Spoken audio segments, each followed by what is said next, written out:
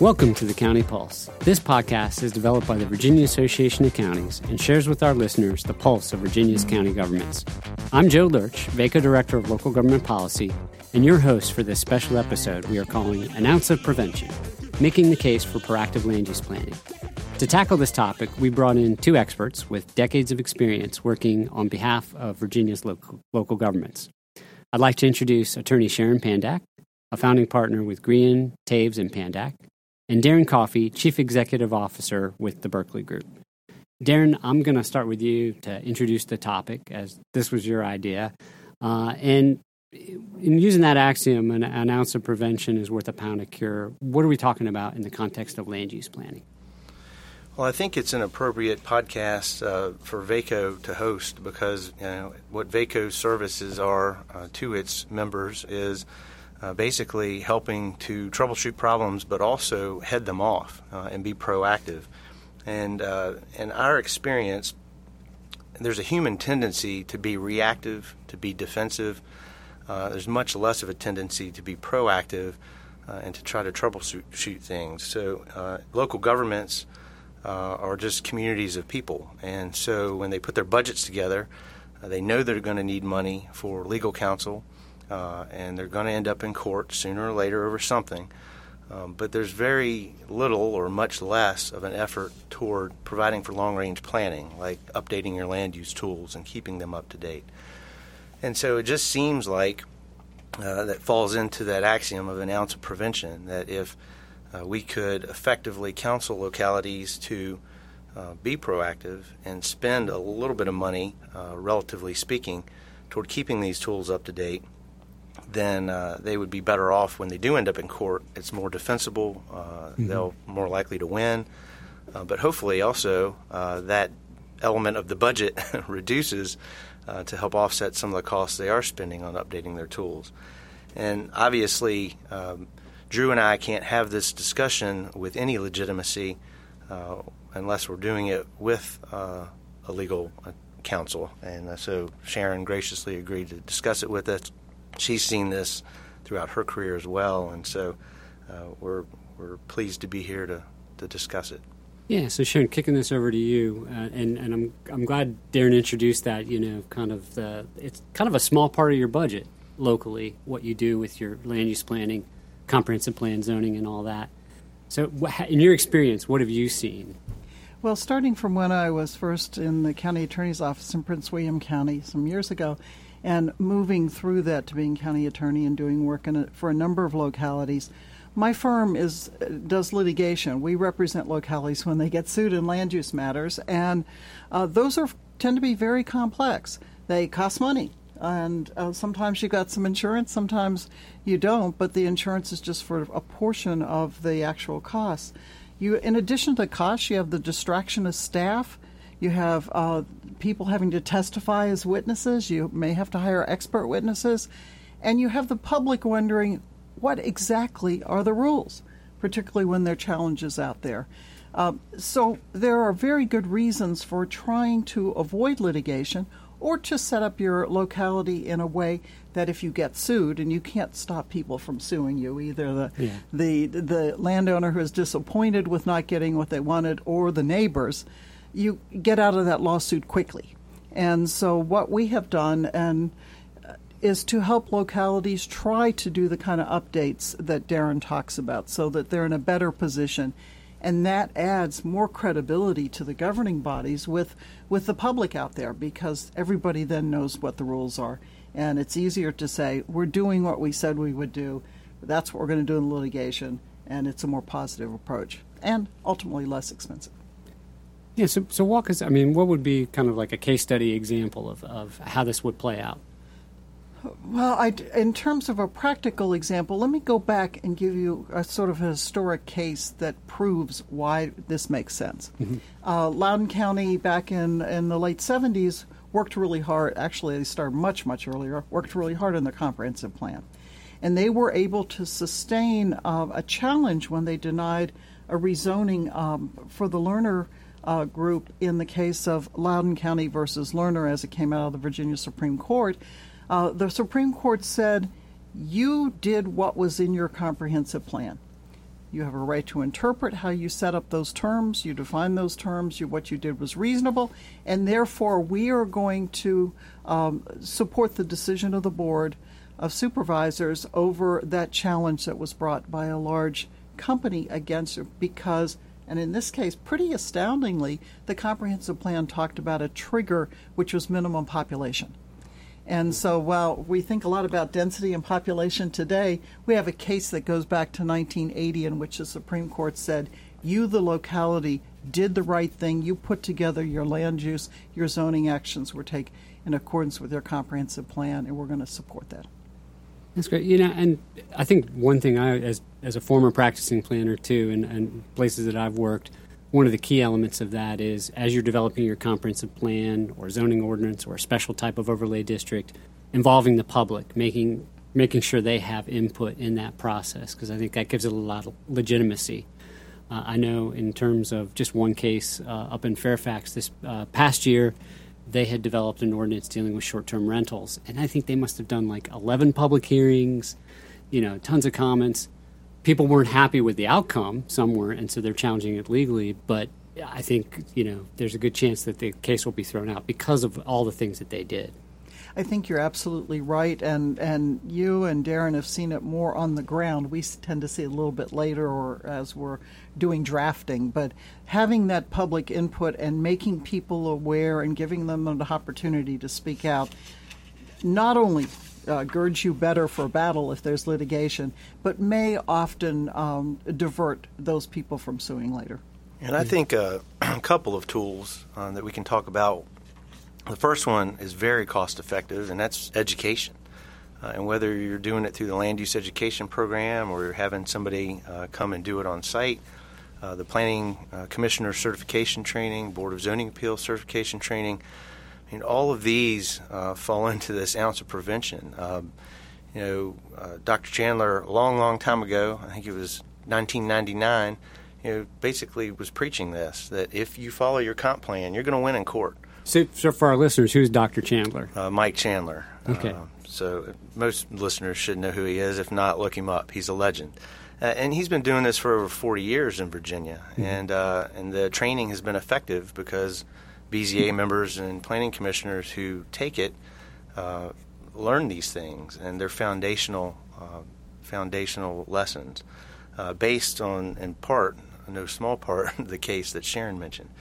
Another thing that we recommend to our clients is to do what we call a diagnostic or a land use tool evaluation. And basically, that's just looking at your comprehensive plan, looking at your zoning and subdivision ordinances, your three primary land use tools, and seeing how they stack up against state code requirements. Most localities haven't touched their comp plan in more than 5 years. Average is maybe closer to 10. Mm-hmm. They haven't touched their zoning ordinance in 20-plus years, and they haven't touched their subdivision ordinance since it was adopted in the 60s.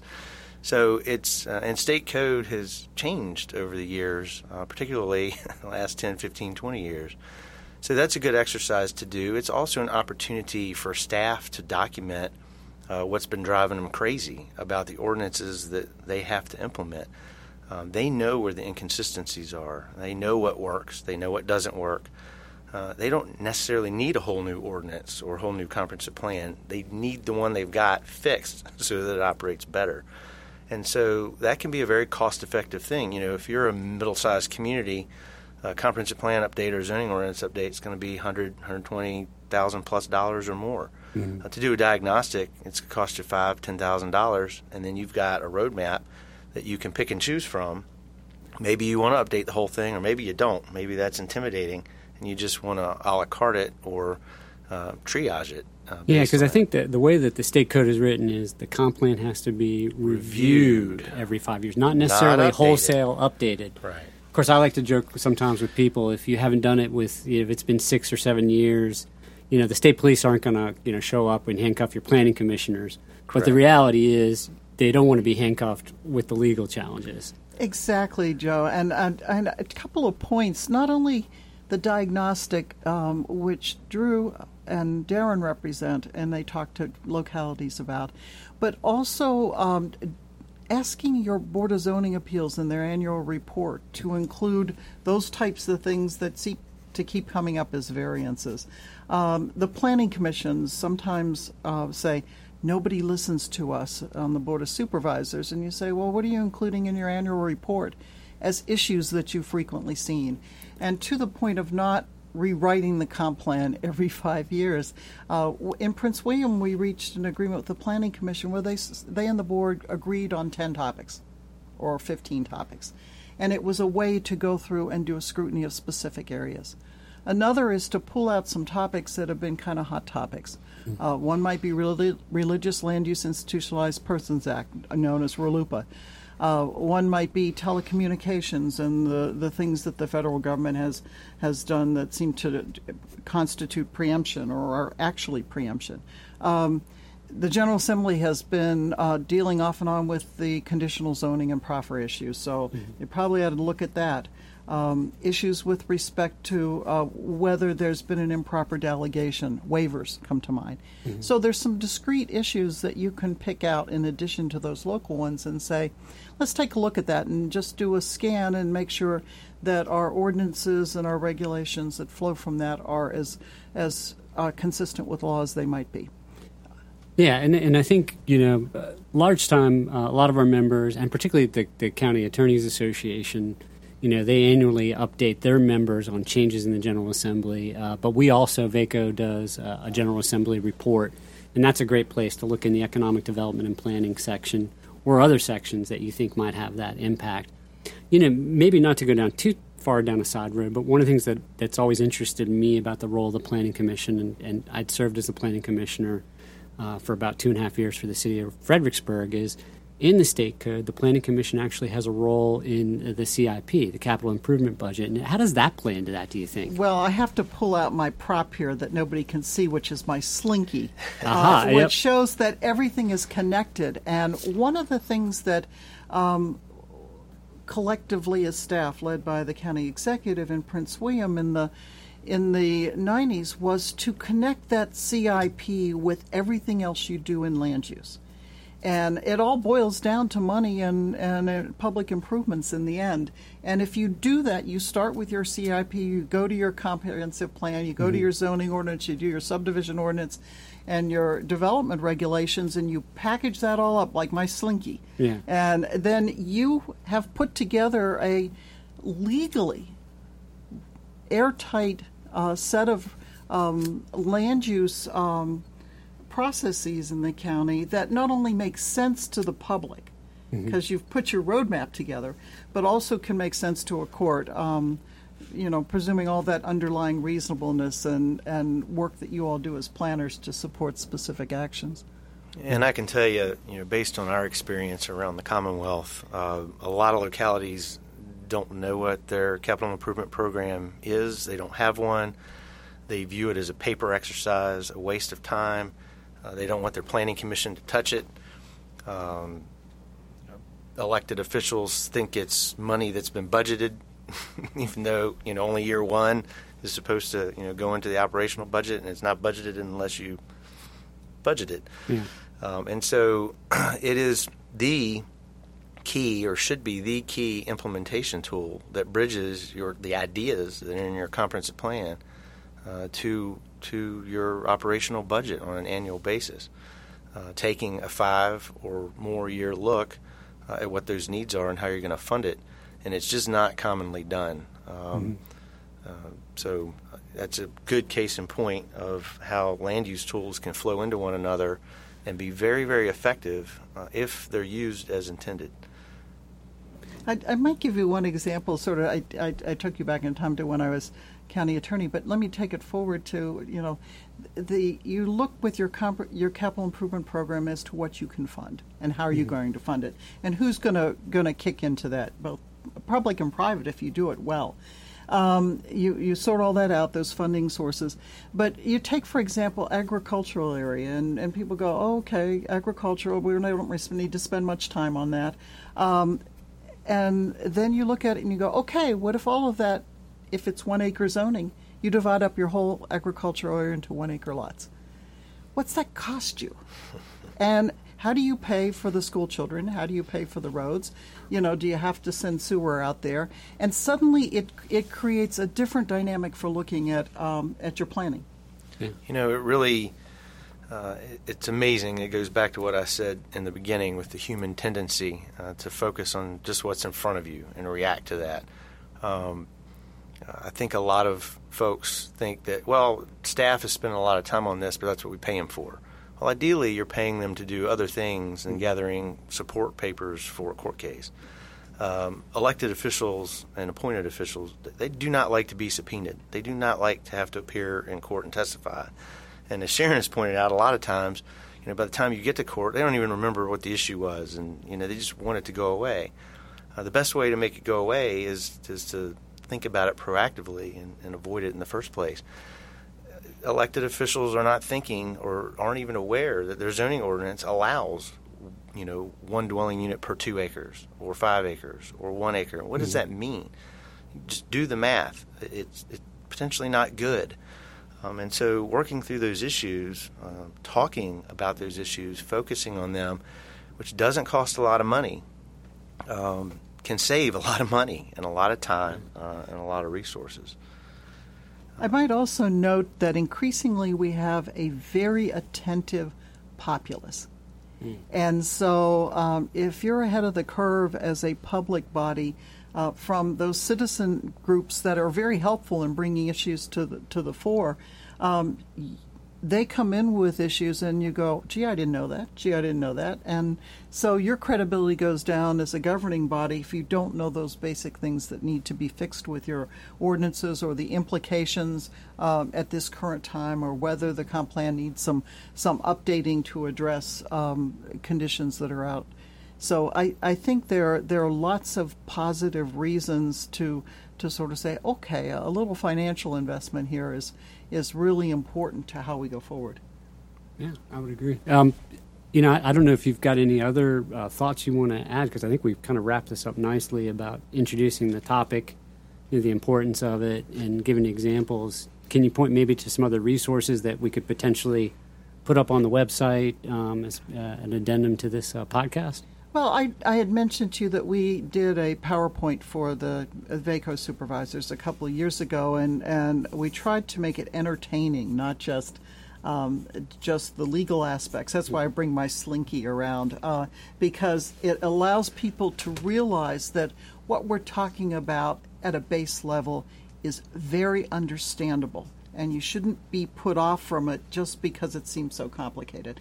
So I think that's a good way to do it. I even encourage, and I've done a couple of times for local governments, to have public presentations as to how land use works, so that the populace understands. Take the mystery out of it, so Absolutely. to speak. Yeah, and I think people can easily look up the land use education program. It's provided now through VCU's Wilder School. That's good. We can provide a link to that. The training that I recommended earlier, they provide some of that. Sharon and I have gone on site to provide similar training. It's more of a primer. It's definitely not a substitute for the level of depth that you get from those classes. Drew and I did a video series years ago called Changing Nature of Local Government. That's available on our website, which is bgllc.net. And one of those, I think it's 8 different topics, and one of them is good governance. And I think what we're talking about here, aside from the cute ounce of prevention moniker, is good governance. Sharon mentioned when you do these things that we've discussed, it does reduce confusion. It improves the clarity of the land use policies, the understanding of the citizenry on what this means, and that builds confidence in their government and in their elected and appointed officials. And that's just good governance. I'd agree. Well, to wrap this up, I thought what I'd do is I'd end with a kind of a quiz. It's kind of a trivia question. And I think Gage, our producer, will appreciate this because he likes to quiz us when we do podcasts together. So the axiom, an ounce of prevention is worth a pound of cure. Where did that come from? Who first said that? You didn't warn us you were going to do this. I know, I didn't. You got me, but I'm going to go back and sort of hit you with my land use one, which is, where did Stand By Your Plan come from? Stand by your plan. That is, well, is it Stand By Your Man? Absolutely. That's right. Okay. Adapted to land use planning. You got to get that on your we'll website. Have to get that, yeah. Well, so I thought it would be good to understand. So it was Benjamin Franklin. Of course. And it was in 1735, and he did it as an old citizen in the Pennsylvania Gazette. He was making a point, and it kind of relates back to this because it was related to the whole issue of the fact that they were not prepared. If one house caught on fire in the city of Philadelphia, the rest could catch on fire, and why rebuild a whole city? And because of his campaign and that ounce of prevention is worth a pound of cure, making that argument, by the end of the next year, they had their first volunteer fire department. So it was, it kind of relates back to the land use planning and good governance, as you said. You see what the value of education is? Yeah, exactly. We just learned something today. We can all wish we had Benjamin Franklin on our planning commission. Yeah, he would be good. Yeah. Thanks, Joe. All right. Thank you both. And this ends our special edition of the County Pulse.